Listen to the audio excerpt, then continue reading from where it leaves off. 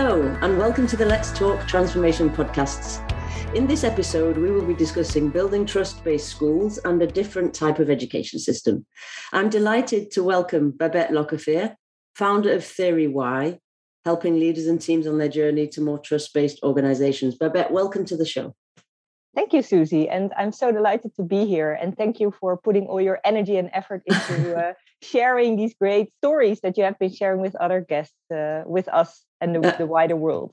Thank you. It's great to have you on the show.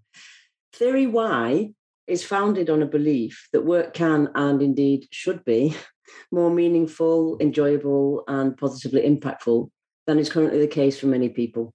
And I think particularly after COVID, and it's a quest we share, this quest to make organizational culture based on courage and curiosity as opposed to fear, mainly to unlock the potential of leaders, but also to build more trust-based structures for systemic change where organizations and leaders trust their people to do the right thing and to deliver on their accountability. I mean, this subject is clearly important. So as we know, and the studies back it up with the significant impact of teaching empathy early on in schools and essentially equipping children with what I call life skills, irrespective of where they grow up, what they do, what they decide to do. But if we look at the World Economic Forum Future of Jobs reports and the need for more regenerative and trust-based models, then, we could start asking ourselves, well, why haven't we done this earlier?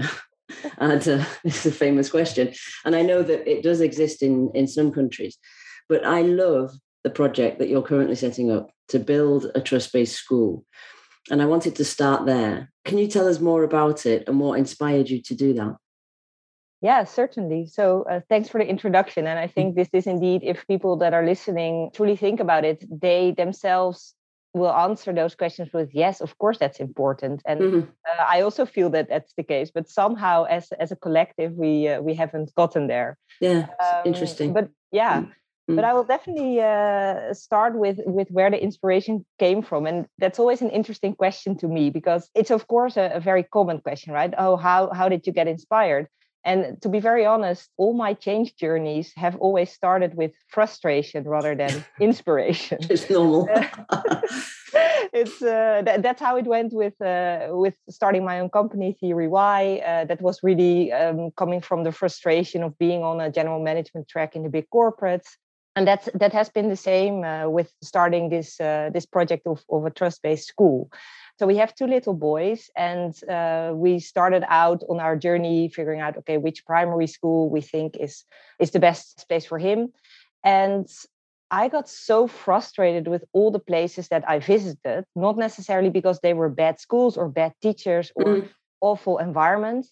No, but it was more about, I would say, like, on humanity or on humankind or on kids that was below the things they did. It was not very outspoken, but it was truly forcing kids to go through a certain mold. And then I came back home and I looked at my own kids. And then I was like, okay, these are authentic human beings. They are self-motivated to learn, to develop. I don't need to push them to play and develop themselves. And what we would be doing is to put them in a system that kind of takes this away from them and teaches them to follow authority of a teacher or of a principal or whoever, to basically learn or be taught the same things as the rest of their peer group, although they are not the same kids. And this is not because I have special kids. It's just because that's the nature of humans, that I truly believe is that they are self-motivated, they are authentic, they want to grow and learn. And we don't need to do that much, actually, to ensure that happens.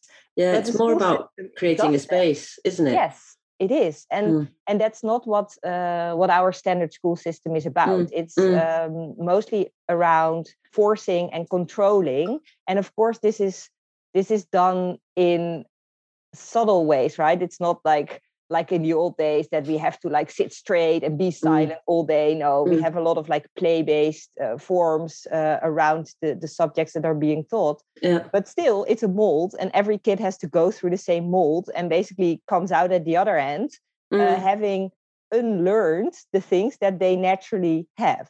Yeah, it's a And formatting, isn't it? it's They formatting, format them yes. into convergent thinking as opposed to divergent thinking. Exactly. And the interesting thing is that with my work with Theory Y, I Yeah. spent so much time in organizations to actually bring people back to their original nature, namely to be authentic, to be self-motivated, Yeah. to be creative. And it seems like I have to kind of like teach them that, but in essence, I just have to undo what has been done through the system Yeah, upon you're them, helping them right? to unlearn and relearn. Yeah, exactly. Yeah. That's why I really, really didn't have the heart to put my own kids through that same system, where I think they come out in a way that's not benefiting them, and it's also not benefiting our future society. Maybe it's benefiting our current society with Yes. like our current economic structures and all of that, but I don't think it's benefiting the society that we actually need to have. Or the world, is it? I mean, Or the world, I'm yeah. a big fan of Dave Snowden's Cynefin model, which talks about the predictable and the unpredictable. And I feel that education in general, business schools, all levels of education, format us and help us deal with the predictable. And of course, we know now that the world is becoming more and more sort of VUCA or unpredictable, or however you decide to discuss it. So I like the idea of equipping them for the future they're going to create. Yeah, hopefully. Yeah. Yeah. And that's obviously after the frustration then comes inspiration, right? Because then you start looking for alternatives. And then we encountered a school. There's a couple of schools in the Netherlands. It's not just one that are already doing things differently. But one of them, it's called De School. In Dutch, it means the school. Excellent. Actually, yeah. And they have actually created the system within the public system. So it's not some kind of like elitist school. Yes. That really focuses on what kids need, what individual kids need. And that has become such an inspiration for us. And then, of course, people ask me, yeah, but why didn't you just move to that place and put your kids in that school? Fair question. Fair question. But somehow this whole idea or this whole frustration about the state of our school system just meant that I kept on thinking, I think I have the right capabilities and the right drive at this moment in time to help make this movement bigger, right? Instead of just putting my kids in a school that's doing well, but it's still one school. Why don't we try to make this bigger so that we can actually have a more meaningful impact on positive change in the world? So that is why I decided to venture out and start my own trust-based school based on this example of the school. And it's fabulous. And I know that the school that you're basing your research, aren't you, on that school, the school, and their slogan is, we were chatting before and you were telling me that their slogan is, we need unequal education for equal opportunities. Yeah. Which for me is a very powerful statement. What does that mean for you, and why is it important in what you're trying to build? Yeah, so a little bit of a history lesson here, maybe. So in the Netherlands, and I think this is very similar in other Western countries, but in the Netherlands, we have education legislation since like the 1900s. And originally, this was because there was a lot of kids that weren't receiving any education, right? Because they had to play, they had to work on the land, they had to help their parents. So they said, okay, we have this legislation, and then we also require a minimum of 960 hours of education per child per year. So this was with good intention to have equal opportunity for all kids because they would all receive education. Interestingly enough, when I started to dive into this topic, I figured out that there has been research done basically asking a lot of questions around like, why do we do certain things in our Dutch education system? And I assumed, and I know a lot of people around me assume, that our system has been based on thorough research. Maybe it has been old research, like from the 1900s, but at least some research, right? Yeah. But what I found out is that, as those researchers from the book put it, our education system is based on historical coincidences. It's not even based on on any scientific research that might have become outdated. It's just historical coincidences that were basically put together to have a system in place that was manageable for the government to make sure that all kids could go to school. So it was more built around like bureaucratic efficiency than it was built around child development. And when I read that, I was like, okay, I really, really need to continue with this project. So that was further inspiration for you, was it? Yeah, that was even further inspiration. And then coming back to the statement of unequal education for equal opportunity, this comes back to the fact that we assume in our system that when a kid turns 4, that's the age that they have to go to school in the Netherlands, they are at exactly the same point. Then we put them through the exact same system for 8 years. And then at the end of that 8 years, they will turn out equal. Then they have received the right treatment to become equal. So this has led to a one-size-fits-all model that's actually a one-size-fits-no-one really model, right? Yeah, I like that. That's what it is. And that's just not reality. We know that every person is different, and therefore they should all receive a different treatment in order to then at the end of the journey have equal opportunity. And this treatment, you can look at that treatment on different levels, and that's also what you need to do, because otherwise you will continue to create inequality, even with a publicly financed education system where teachers are doing their best to provide equal opportunity to all the kids. But it's just, the system is just not working that way. And that's why you need to change the system. And I think we miss potential like that, don't we? I mean, we talk about it a lot in organizations. We'll come to that later. But even at this early stage, we're missing potential because really we're only basing it on cognitive intelligence, aren't we? Yes. Yeah. That's still the main measure that schools are being tested or measured on, is what are the throughput numbers to which level of secondary education. And you need, like the best schools are the schools that achieve throughput numbers towards the highest level, like basically preparing students for university. Those are considered to be the best schools. Yeah. But that's just not a realistic way of looking at the world, and also not a realistic way of indeed talking about human potential or development. No, absolutely. And I think, it's not because of the digital era, but it's thanks to what digital is enabling that we're now pivoting on that, thinking, we need to understand more about what makes us human, because that's what's going to keep us relevant in a digital age. And so for me, this is one of the opportunities that comes from that, is opening this discussion. Yes, in organizations, we both deal with that every day, but that's the result, isn't it, of what we're discussing here? Yeah. Which is, how you cultivate the emotional intelligence and the emotional level of what's going on or not. Yeah. How does it fit with what you're seeing and supporting in organizations? My belief is that this school system that's created is actually an exact copy of what I'm trying to achieve in organizations. And that's why I'm so fascinated by it, because it's just like a seamless journey, almost from like being a little kid into being a professional that works in an environment that he enjoys and that he can actually bring value to. Instead of it being an interrupted journey where you are basically on your way until age 4, then you are interrupted because you have to go into a system, and then somewhere at a certain age you come out and you realize, like, okay, this life that I'm living or this work that I'm doing is just not fitting with what I want to be doing. It just doesn't make any sense.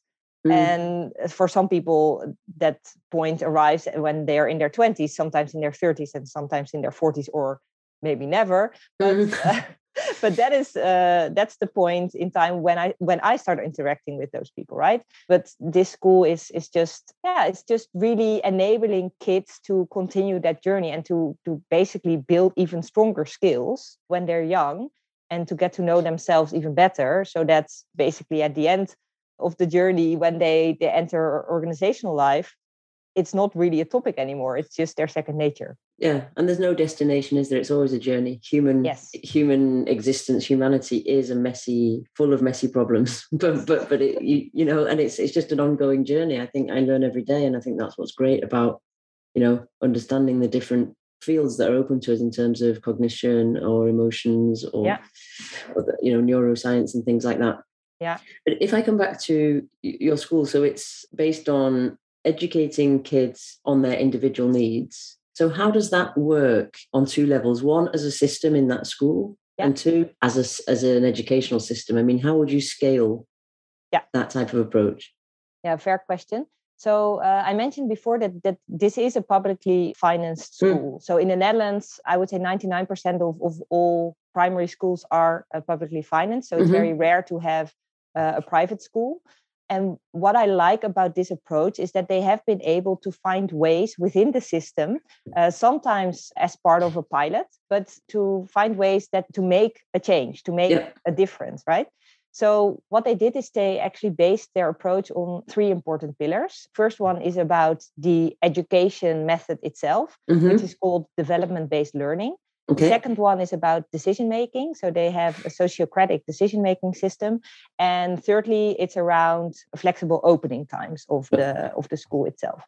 So development-based learning is actually, it's a philosophy. It's coined by a developmental psychologist called Vygotsky. It's a Russian guy. And what he has done is he has drawn up very detailed and specific stages of child development across a wide area of subjects. So he says you can have a certain development trajectory in math or in language or in emotional development or in social development. So he has taken a wide area of subjects and that he has basically cut up in very small stages. Okay. And the idea is that every child moves through these different stages at their own pace. They may be at a very different level in different subjects. So they may be like in a much more advanced level in math than they might be in social development, for example.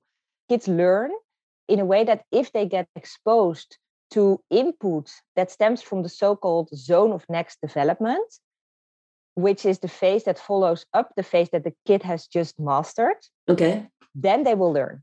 So the role of a teacher is basically to make sure that each kid has the right input for their specific zone of next development.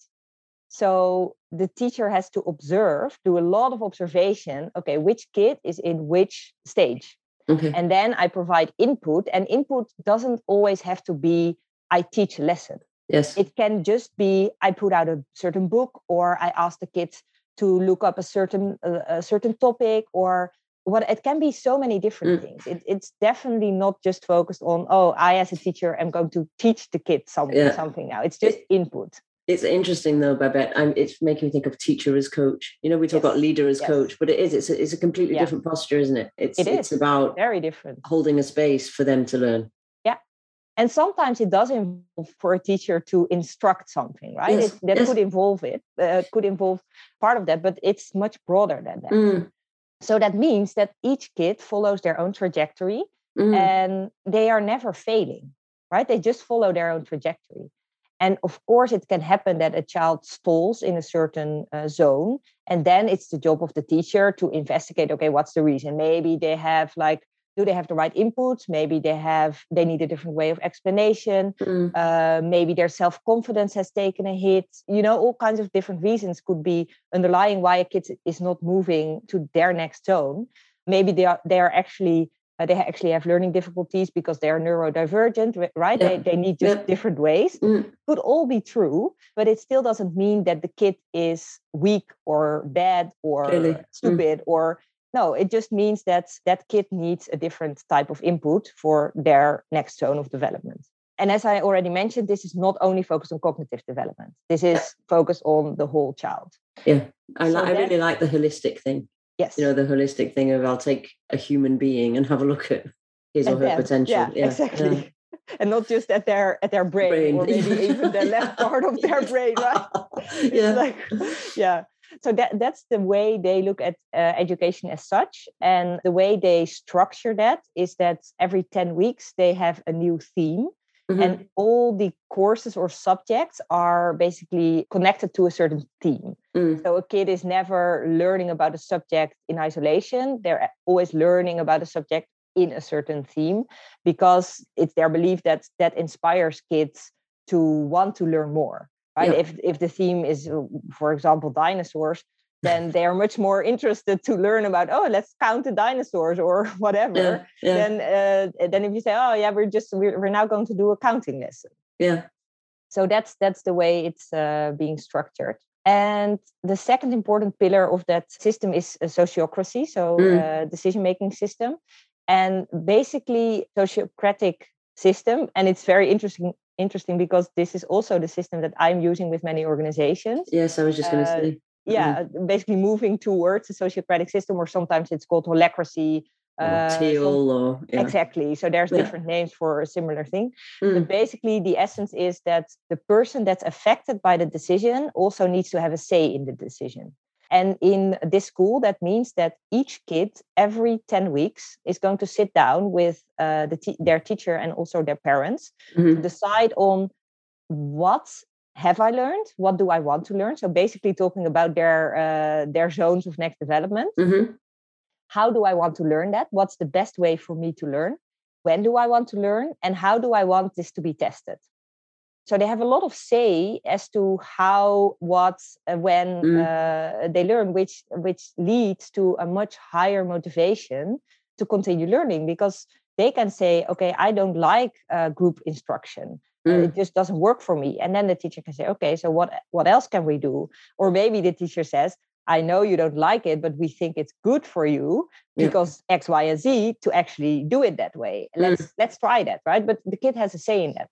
And this is basically the kind of the lowest level at which shared decision making happens in the school, because then you also have the same system at like a grade level, but also at a teacher level. And that's what's also an important part of this school. And that's why I call it a trust-based school, is that also the teachers have a say in the things that they are responsible for and that they have experience about. Okay. Because what often happens in normal school is that basically the principal decides on teaching methods, teaching time, curriculum, curriculum. But the teachers are the experts in education, and they have the kids, they see their kids in their class every day. So they should be able to say, okay, I think this is what works for this person, or this is what works for this group. And how can a principal say that, right? That's just not possible. And that's part of trust-based organizations as well, to basically put the decision-making power with the people that have the expertise. So it makes the job of a teacher, I think, nice. Well, I would say nicer than it's currently in like regular schools. But actually, it's just making the job of a teacher the job that it needs to be. Right? They have been educated to educate kids, and that's what they should be doing. And they shouldn't just follow some kind of textbook. And that just doesn't make any sense. It makes them very unhappy as well. So I think that's a very strong plus as well. And just for people that are not so familiar with sociocracy, the difference between what we know as like the normal way of decision making, like democracy, is that there's a distinction between consent and consensus. So in a democratic system, we use consensus, which is the majority has to basically have full agreement. And in sociocracy, we say we have consent, which means that there doesn't need to be a full agreement, but everyone that's impacted by a decision needs to say that they have no objections. And an objection means ability to work towards the aims of that group or organizations. So they basically say, okay, it's good enough for now, it's safe enough to try, and we can move forward.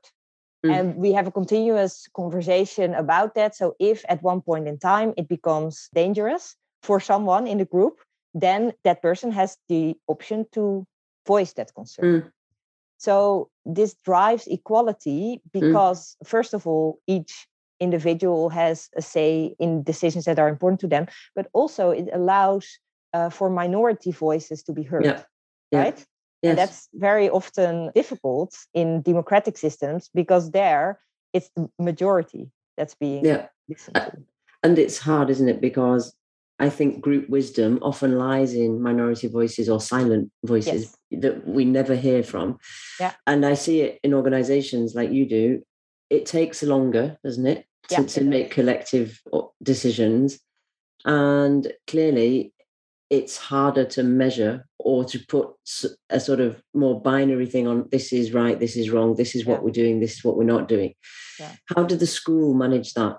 Because when I was asking before about scaling, particularly in organizations, but in education too, the curriculums are so full Yeah. That they're, it's very time bound and it's very left brain in terms of how it's structured. So, how do they go about scaling that type of activity? Yeah, so specifically to your point of like the curriculums are so full and there is actually too little time. That's the third pillar that's very important to their approach, where they say we have flexible opening times. So they have created a system where the school is open 5 days a week between 8 in the morning and 6 in the afternoon, where kids can decide together with the parents and the teachers. And it is upfront, so it's not like on the day itself I decide when I come. But kids can decide when they want to receive education. And what the school has done is that they have integrated a lot of other parts of life, basically, into school life. So kids are having lunch together, freshly cooked biological lunch that they cook themselves, of course, with supervision. But they learn about cooking, they learn about food whilst they're preparing the lunch for themselves and their peers. They have a lot of other activities like dance classes, like yoga, like creative classes, like music classes that are all part of the curriculum that the kid can choose from. But there's also time in each kid's curriculum to have quiet time, to do nothing, to not be scheduled into a certain lesson or class. Because as we all know, in order to learn, we sometimes also need to take a break. Clearly. Yeah. And that's that logic has just been built into the way the school does things, because they have chosen to have teachers available for that full duration of the day, whilst in a normal school the teacher is only available between 8:30 typically and 3 o'clock in the afternoon. And then Wednesday afternoons are off in Dutch schools. So there is indeed too little time.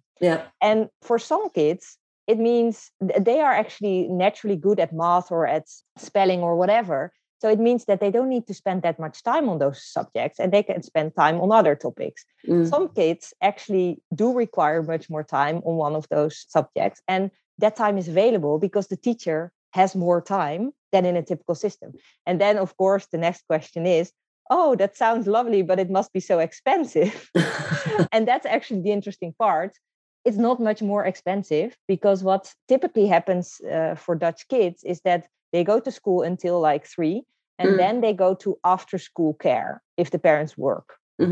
And after school care is basically a place where there is certified, not teachers, but certified like coaches that watch the kids play until they go home at or like between 5 and 7.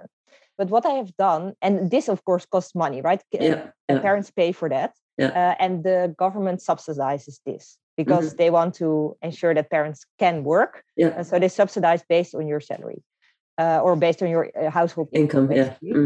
So what the school has done is they say, okay, we have flexible opening hours. So we assume that all kids take part in our after school care 3 days a week. This costs X amount of money. That's just standard for all schools in the Netherlands, subsidized based on your income.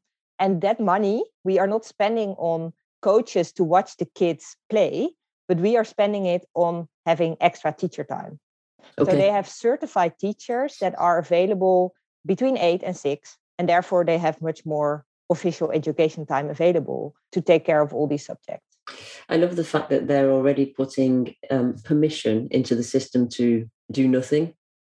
Of course, when we do nothing, we're not doing nothing, are we? But, exactly. Not like learning actively in terms of cognition. So leaving time to think or time not to think. Yes. I think because that's hard, isn't it? As you come out of these systems, you just feel like you've got to be doing all the time. And now we're trying to help people reformat their own brains to say, well, I need to be as well, but we're not we're called human beings, but we're sort of human doings, aren't we? If we don't do a lot of being. Yeah, and we indeed instill that into our kids from a very young age. The need to always be busy. To be delivering something or doing something or keeping your mind occupied. But like you say, some of the best ideas come like when you're in the shower or out on a walk or, when you've got downtime for your brain. I really like this model, and even though changes everything, doesn't it? It changes the structures, it changes the system, it changes the way of measuring, it changes. And the parallel can be drawn with what you and I do in organizations today around, how do you measure a sort of flatter, less hierarchical structure? Because today that's more collective, because today all the processes and systems are designed for individual performance and measurement. What's your biggest challenge then currently in setting up what you're setting up? Yeah, it's exactly this. Okay. What you just mentioned, the measurement. Well, two things: the measurement and also the fact that the way the school does things is partly based on pilots, and pilots are, of course, unstable because the government can at any time decide that they want to stop the pilot and move back to the old ways of doing things. Right. So that's the biggest challenge, both for the school that's already there, but also for my initiative, that I have to count on the pilots to continue and for the government to allow me to join those pilots or me with the school, right? So that's one of the big bureaucratic challenges, I would say. But for the bigger system, it's measurement. And I already mentioned before that schools are mainly measured on the throughput numbers that they produce for their students into levels of secondary education. And the school is encouraging kids to follow their own trajectory and to become who they are. And not all kids are flourishing by going into a level that prepares them for university. First of all, it's impossible. Also, because in the Netherlands, our education system is actually kept at 20% of students that can go into that level that prepares them for university. 30% go into applied science, and 50% goes into vocational education level. That's kept. So even if you have a class with kids that are all, in essence, ready for university, still only 20% of that class can go, because that's how the system works. So that's a very big flaw, that basically the school is only looked at through the lens of, okay, what are your throughput numbers? But the other important factors like self-confidence, joy of learning, atmosphere in the classroom, how kids get along, all those things are just not measured in any school in the Netherlands. And that is where the school does so much better, because kids enjoy it there. They like it. They like to learn. They like to go to school. Many of the kids that entered the school since they started 12 years ago came from regular other schools where they didn't like it or where things were not going well. They entered the school and there they found okay, I can just follow my own path and I'm not stupid or I'm not slow and they flourish. But that doesn't mean that they automatically end up in university level secondary education. Yes. So there is a constant battle or discussion with people from our Ministry of Education talking about, okay, but how do we know or how do we measure if it's good? Yeah. Right? And there has to be a complete system change in order to include other things than just cognitive outcomes. But that's a very big challenge. But I think I was going to say, it depends how you quantify good. It's like this discussion around success, and exactly. I would love to have your definition of success for your project. What would success look like if I project us 5 years down the line? Yeah. What does good look like for you in terms of your project? So maybe I start with my definition for success for people. Yes. Because I think that's tied together with the success for the project in itself. So my definition for success regarding my kids, but I think I can extend that to how I view other kids, is that I want them to learn to live life as themselves. That's what I want them to learn. This means they have to have faith in themselves. They need to know themselves. They need to be able to learn things when they need to learn. So they need to know how they best learn. They need to be resilient. And of course, this also means that they need to be able to live in society. And this means that they need to be able to provide for themselves when time comes, 20 years down the line. Yeah. But these are natural consequences of living life for me. These are not the main goals of education, right? We're talking about we need to prepare them for a job and we need to prepare them to contribute to society. And I'm thinking why should we prepare them to contribute, they should be able to contribute by being themselves. Yeah, I completely agree. Yeah, so that's my basically my statement for success for my kids. So the success for the school would be if 5 years down the line from now, we have been able to create a system where there is hopefully 100 kids. And if we have more interest, we just build a second unit of the school, 100 kids that are basically being enabled to learn to live life as themselves. Fabulous. That would be my measure of success. Excellent. And it just leads so nicely into my next question, which was around, if we do that, and that's the future, what do you think that means for the world of work? If we go from the school to the boardroom, if you like, with these skills, apart from the fact that we probably wouldn't have a job anymore. Yeah. Well, I would like that, actually. Yeah. I would like that. If I would like for us, for our kind of like profession to not exist anymore. And I, to be honest, I still think our profession will exist because in any group, there's always groupthink, and you always need an external observer to help see through that. Yeah. But what it means for a world of work is, I think that in general, it would mean that we would have much less burnout, much less people in bullshit jobs. I think bullshit jobs will cease to exist because there's just no one that wants to fill those anymore, right? Because the kids have always stayed true to themselves, so they know, like, okay, this is what I want to do, and this is what I am good at. And ultimately, I think it means that the world of work is going to contribute to what we as a society and as a planet need. And not to contribute to some kind of man-made economic system that we are all feeling now is really at the end of its life. But somehow the world of work for many people is still part of that system. Yeah. And it to me, it feels like it's almost like two different worlds out there, right? You have kind of like human world, and then you have world of work with all its institutions and the economy as such. But I feel that if kids go through such an education system, they will work on things that are truly important for themselves, for society, and slowly that will probably also mean that this will be valued more and will also then enable them to earn a living with that. Yeah, they'll be coming from a place of intrinsic motivation, won't they, as opposed to, feeling that they have to do this and they have to do that in terms of what the system expects of them. Because for me, you're essentially creating collective self-awareness. Yes. Which means that therefore you have a very different system. And you're right.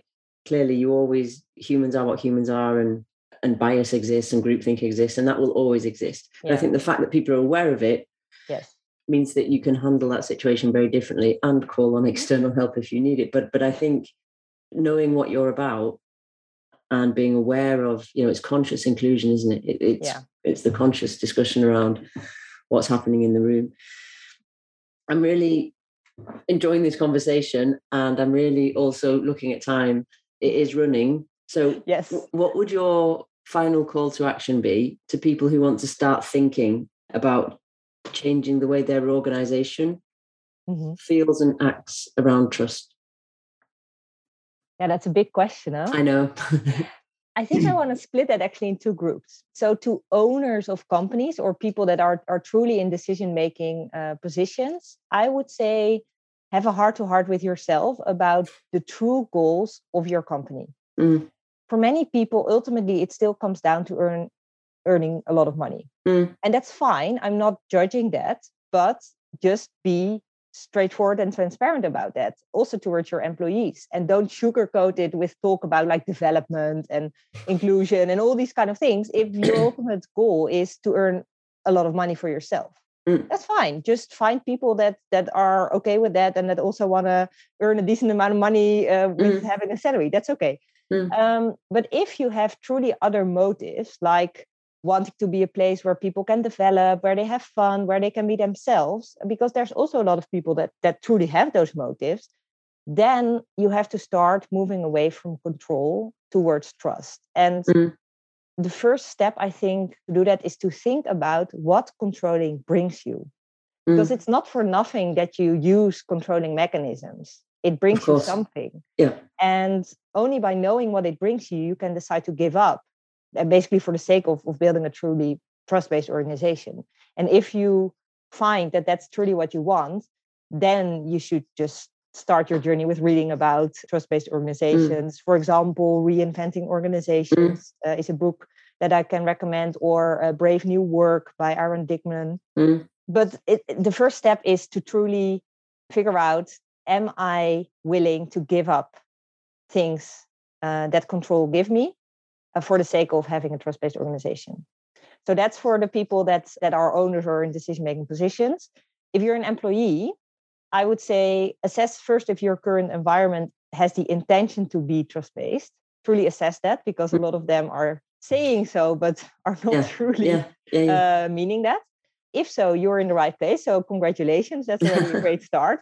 But then you should also start thinking about what you can do to be trust-based, because it's not only about the organization or the system. And what I always say is learn about accountability. What holds you back in being truly accountable? Because a trust-based system only works if every individual is accountable for the parts that they own. And accountability is not easy. It's also hard work. So do your own work and know what holds you back from being accountable. And also start building trust-based relationships yourself by showing up as your whole self and being vulnerable and discussing things also outside of your work context. Just being a human towards other humans, that's already a big step. Yeah, it's huge. And I'm going to leave our listeners with that call to action of show up as yourself and be human to other humans. Excellent. Yeah. Babette, can you tell me where you're up to in your roadmap, when your school will be ready to receive kids, and how people can get involved and find out more about what you do? Yeah, so in terms of the roadmap, this is a multi-year project. I can imagine, because I'm dependent on the government. Yeah. So the idea is that somewhere between summer 2023 and summer 2024, we received the first kids. So of course there is still a lot of milestones that we have to achieve for that, but that's the goal. And where people can find me, I think the easiest place is LinkedIn, where you can find more information both about the work I do with Theory Y as well as the school. Okay. The school also has a website, but that's obviously in Dutch. So for the people, the Dutch listeners, you can find the link to the website also via my LinkedIn page. And for the English or the other language listeners, I'm happy to chat with you if you have any more questions and you're not able to read the website. Excellent. Okay, fabulous project. Thank you so much for coming and sharing your thoughts and your wisdom and your inspiration for that project with us. Thank you. Thanks so much, Susie. We hope you enjoyed this episode, and if you did, please head over to iTunes and give us your feedback. And it's bye from me for now, and see you soon for the next episode of Let's Talk Transformation.